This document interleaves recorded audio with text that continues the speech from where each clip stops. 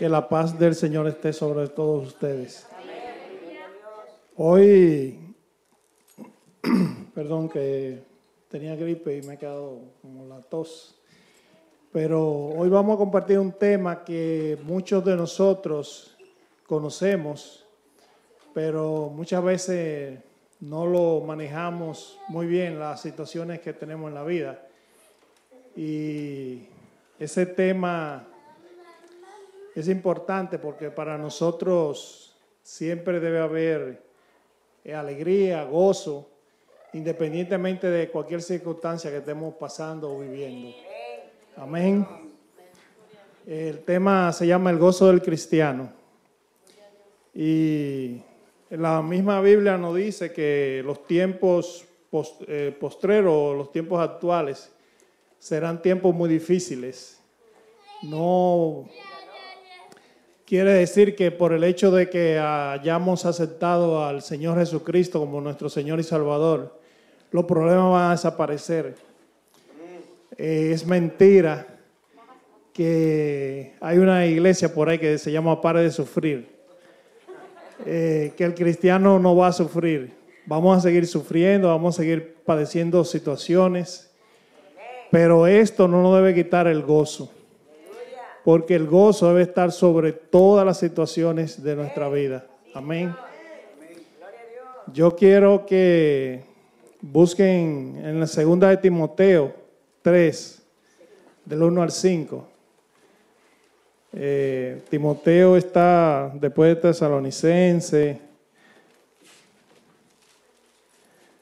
antes de Tito.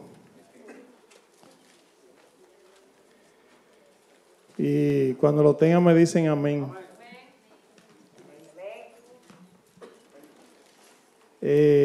Dice la palabra del Señor en el nombre del Padre, del Hijo y del Espíritu Santo. También debes saber esto, que en los postreros días vendrán tiempos peligrosos, porque habrá hombres amadores de sí mismos, ávaros, vanagloriosos, soberbios, blasfemos, desobedientes a los padres, ingratos, impíos, sin piedad natural, implacables, calumniadores, intemperantes, crueles, aborrecedores de lo bueno, traidores, impetuosos, infatuados, amadores de los deleites más que de Dios, que tendrán apariencia de piedad, pero negarán la eficacia de ella. A esto evita. Amén. Pueden sentarse. Oh Padre Santo, Padre bueno, hoy traemos tu palabra para que tú nos hables, Señor. Yo sé que tú me estás hablando a mí, Padre, porque yo no estoy exento de este tema. Yo sé que muchas veces como cristianos nos desenfocamos de tu presencia. Nos salimos de ella porque tú siempre estás ahí, pero nosotros muchas veces nos alejamos de ti, Padre, por circunstancias de la vida. Yo sé que nosotros nunca debemos de perder el foco que eres tú, Señor. Que tu presencia siempre se mantenga con nosotros para que ese gozo esté siempre ahí y nunca lo perdamos, Señor. Ayúdanos a hacer la voluntad tuya y hacer las cosas de acuerdo a como tú nos mandas para que no perdamos ese gozo. Gracias, Señor, porque tú nos amas y tú tienes misericordia de nosotros, aún nosotros siendo malos y haciendo las cosas que a ti no te agradan. Gracias, Señor, por la muerte de tu Hijo Jesús, para que nosotros seamos justificados y podamos alcanzar esa misericordia tuya, que es la vida eterna, que gracias a ti y a tu gracia nosotros podemos alcanzarla. Gracias, Señor, en el nombre de tu Hijo Jesús. Amén, amén, amén. Bueno, nosotros, como dijimos anteriormente, hay muchas personas que están pasando situaciones difíciles en esta tierra, pero como dijimos, eso no quiere decir que Dios no nos ama, que Dios no está con nosotros. Es porque lo que pasa aquí en esta tierra es temporero, es pasajero. Y nosotros tenemos un gran galardón que es la vida eterna y ahí que debemos estar enfocados. Que la vida de nosotros se llene siempre de alegría y de gozo independientemente de lo que está pasando a nuestro alrededor. El gozo, yo lo quiero definir y voy a leerlo porque me dio un poquito de brega escribir la idea, pero gracias al Señor tenemos alguna idea más clara. El gozo es una alegría intensa por el reino de Dios y su justicia. Es un producto de la fe y la acción del Espíritu Santo y no de factores externos que provocan felicidad. Los sinónimos de gozo son alegría, placer, satisfacción, contento, júbilo, alborozo. Y lo contrario a eso, los antónimos son dolor, desagrado, disgusto, infelicidad, sufrimiento. El gozo en el cristiano no es lo mismo que estar alegre. Porque usted puede estar alegre por una circunstancia, una situación específica. Por ejemplo, si usted quiere algo y usted lo consigue, usted estaría alegre. Porque eso era lo que usted deseaba en su vida. Pero el gozo está algo fuera de toda situación. Yo tengo un ejemplo aquí que no es muy bueno porque eso no es para los cristianos, pero en el mundo hay personas que por problemas de la vida comienzan a tomar alcohol y se emborrachan. Y cuando están borrachos se olvidan de todos los problemas y están riéndose. Usted dirá, está feliz.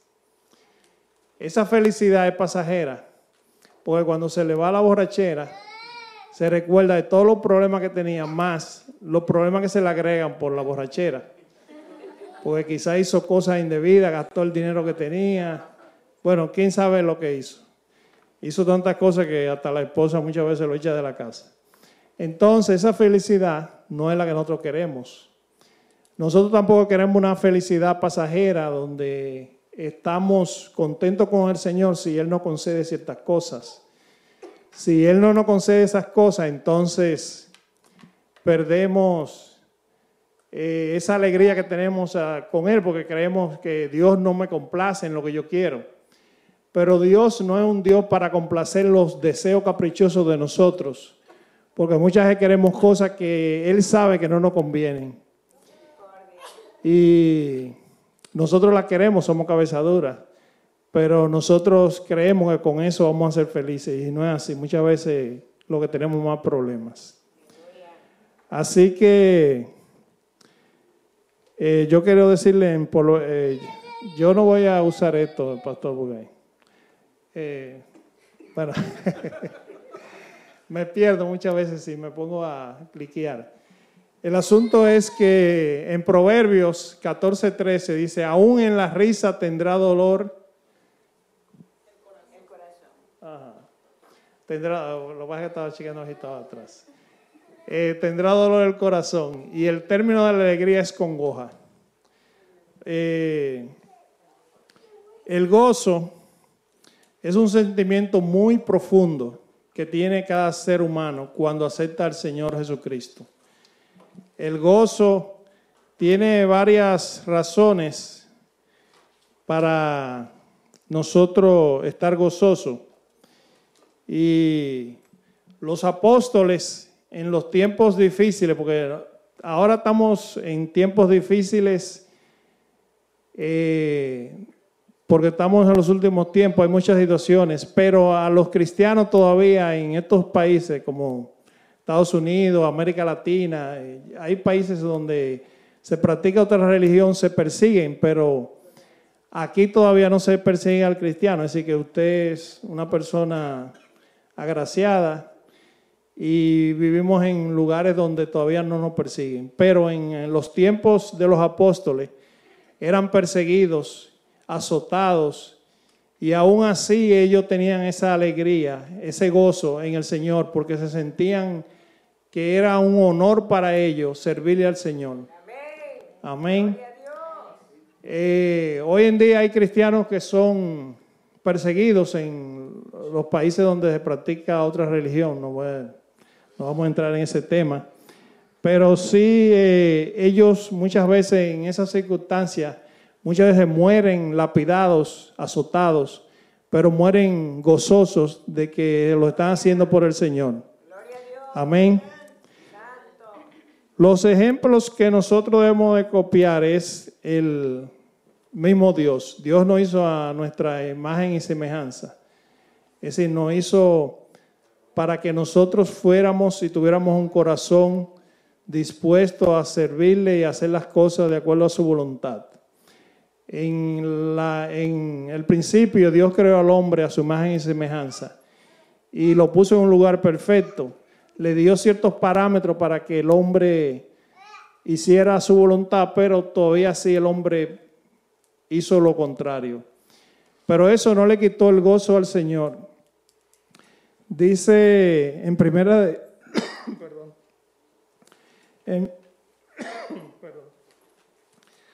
Déjame tomar un poquito de agua. En primera de Crónicas 16:27 dice: fuerza y gozo está en su lugar. Además, el corazón de Dios se regocija a ver las cosas buenas que hacen sus siervos. Eso está en Proverbios 27:11.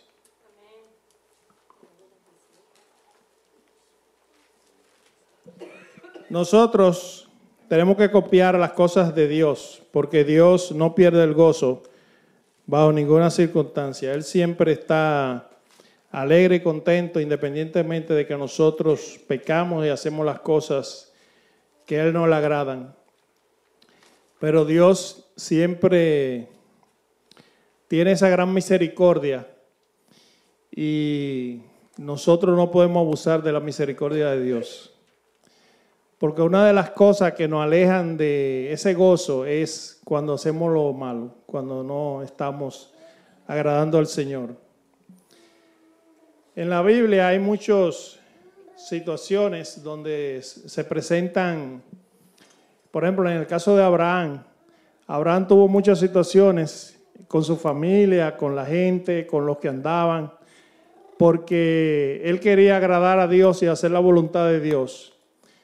Pero las cosas muchas veces no salían como Dios quería y como Abraham quería que salieran las cosas. Y aún así Abraham nunca perdió el gozo. Jesús mismo dijo: Abraham, el padre de ustedes, se regocijó mucho por la expectativa de ver mi vida. Eso está en Juan 8:56. Nosotros podemos seguir el ejemplo de Abraham, el mismo ejemplo de Jesucristo, que aún padeciendo, Él estaba gozoso porque Él sabía que iba a hacer la voluntad de su Padre. Y eso es lo que nosotros debemos enfocarnos, nuestra vida. Hay muchísimos ejemplos que podemos ver de situaciones de hermanos.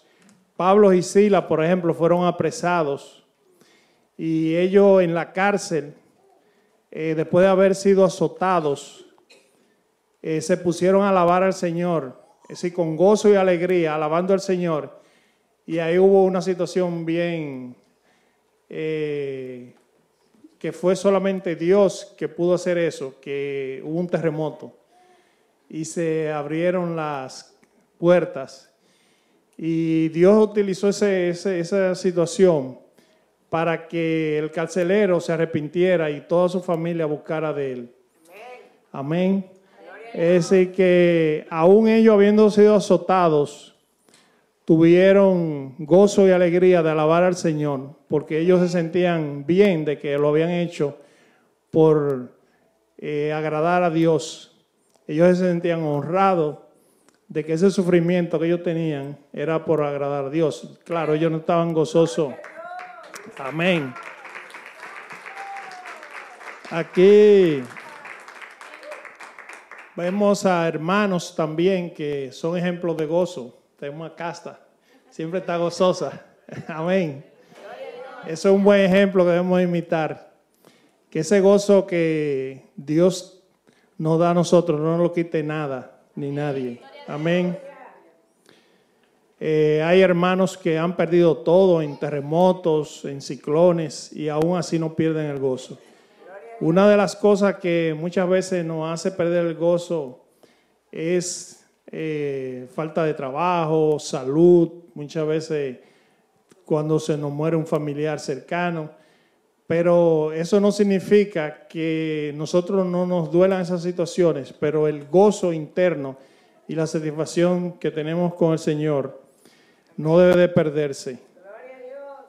Déjame ver si puedo encontrar. No, está bien, olvídense de eso. Las razones para tener gozo. La principal razón es la amistad que tenemos con Dios, que Él es nuestro Padre y Él nos va a cuidar. Eso es lo principal. Eso es el enfoque de nosotros. Nosotros somos hijos de Dios y Él nos va a cuidar de cualquier situación. Y no importa lo que estemos pasando, Él siempre nos va a mantener bajo sus alas. Otra razón para tener gozo es que somos salvos y tenemos asegurada la vida eterna. Esto es lo principal, porque de nada nos vale vivir 100 años, si es que vivimos 100 años. Sin la presencia de Dios, bien alegre, bien contento con todo lo que esté a nuestro alcance, por tenerlo en fácil, pero entonces vamos a vivir toda una eternidad en el lugar no deseado, que es en el infierno, ¿no? Ahora, si nosotros vivimos 5 años en la presencia de Dios, aunque sea sufriendo bajo circunstancias difíciles, pero vamos a tener una vida eterna asegurada. Una vida de felicidad. Eso ahí que debemos estar enfocándonos, en la vida espiritual, no material. Amén.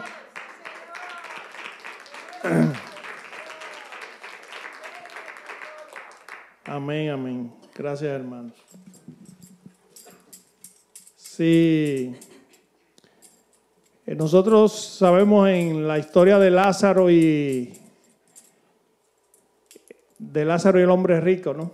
Había un hombre rico que vivía con todos los placeres de la vida en ese entonces, con ropa suntuosa, comida, y había un mendigo, Lázaro, que no tenía para comer, estaba enfermo, tenía llagas. Los animales, yo supongo que eran los perros, le lamían las llagas, y él estaba deseoso de tener aunque sea migajita de lo que caía de la mesa. Él estaba en sufrimiento y él murió, y después al tiempo murió el hombre rico. Pues eso lo hemos visto en la Biblia, y aquí se ha hablado también en prédicas anteriores. Y él miró hacia arriba y vio allá a Lázaro con Abraham y en el seno de Abraham. Y él le dijo que tuvieran piedad de él. Sí, ahí él estaba en sufrimiento, pero ya era un sufrimiento eterno. Mientras el sufrimiento de Lázaro fue pasajero, fue en el tiempo que él vivió en la tierra. La Biblia no dice cuántos años vivió, pero vamos a suponer que hubiera vivido 100 años, que quizá no. No importa que él sufriera 100 años, si él iba a vivir toda una eternidad en la gloria. Amén. Entonces, nosotros debemos de buscar cómo protegernos contra los deseos muchas veces de la carne, contra los pensamientos que vienen a nosotros que no son sanos, y no desenfocarnos de Dios y de agradar a Dios. Si nosotros nos mantenemos agradando a Dios, vamos a estar en una comunión constante con Él, y eso nos va a permitir a nosotros estar gozosos siempre. Amén. Porque Dios nos protege de todas las situaciones cuando nosotros estamos conectados con Él. Si nosotros nos desconectamos, nos desenfocamos, entonces la voluntad de Dios es que nosotros volvamos a Él, pero Él muchas veces nos deja nuestra suerte, porque nosotros fuimos los que nos alejamos de Él. y ahí nos pasan más cosas terribles. Y por eso es que no debemos de perder el enfoque. Amén. Nosotros podemos aumentar nuestro gozo. Es posible aumentar el gozo, dijo Jesús. Estas cosas les he hablado para que mi gozo esté con ustedes y su gozo se haga pleno. Eso está en Juan 15:11. Estas palabras de Jesús nos dicen que nosotros siempre debemos estar aumentando nuestro gozo. El gozo es como un fuego. Si usted no le echa leña, se apaga. Y para la leña del gozo es leer la palabra, estar haciendo la voluntad de Dios. Amén. Amén. Estar orando, mantenernos orando siempre por todas las situaciones del mundo y de los hermanos y de la familia. Y de vez en cuando haciendo ayunos, porque eso nos ayuda a nosotros a doblegar nuestra carne. Porque la carne es fuerte, yo le digo, hermano. No es fácil. Nosotros quisiéramos que todos los días fueran buenos, hacer las cosas de acuerdo a la voluntad de Dios, pero la carne siempre nos manda muchas veces en otra dirección. Entonces, el que guarda los mandamientos de Dios y le teme, tendrá más gozo, ¿no verdad? Los beneficios de tener gozo son infinitos, porque el no tener gozo es un pecado inclusive. En la Biblia nos dan varios ejemplos del pueblo de Israel que estaba en desobediencia y no estaba gozoso. Si tenemos gozo, no nos sentiremos bien solamente por dentro, sino tendremos otro beneficio. Por ejemplo, cuando servimos alegre a nuestro Padre Celestial, a pesar de los problemas, lo agradamos. Eso está en Deuteronomio 16:15, en 1 de Tesalonicenses 5:16 al 18. El gozo verdadero nos lleva a rechazar el materialismo, es decir, la vida material, es decir, los placeres carnales, y nos impulsa a hacer más sacrificio en el reino de Dios. Los buenos resultados de estos sacrificios serán que tengamos más gozo, que nos sintamos mejor con nosotros mismos y que nos centremos más en hacer feliz a otras personas, inclusive a costa de nuestro propio sacrificio. El ver feliz a otra persona, eso nos debe dar gozo, aún nosotros no lo tengamos. Amén. Inclusive la Biblia nos dice, un corazón que está gozoso hace bien al cuerpo. Eso está en Proverbios 17:22. Se ha demostrado científicamente que el que está gozoso y contento tiene mejor salud que una persona amargada y triste. Hay muchas enfermedades que vienen por la amargura del corazón. Y la Biblia no se equivoca. Yo lo voy a leer otra vez. Un corazón que está gozoso hace bien al cuerpo, es decir, que da salud. Amén.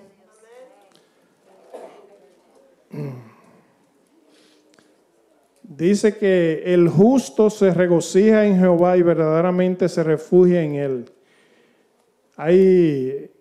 Eso está en los Salmos 64:10. Y en Nehemías 8:10 dice, porque el gozo de Jehová es vuestra fuerza.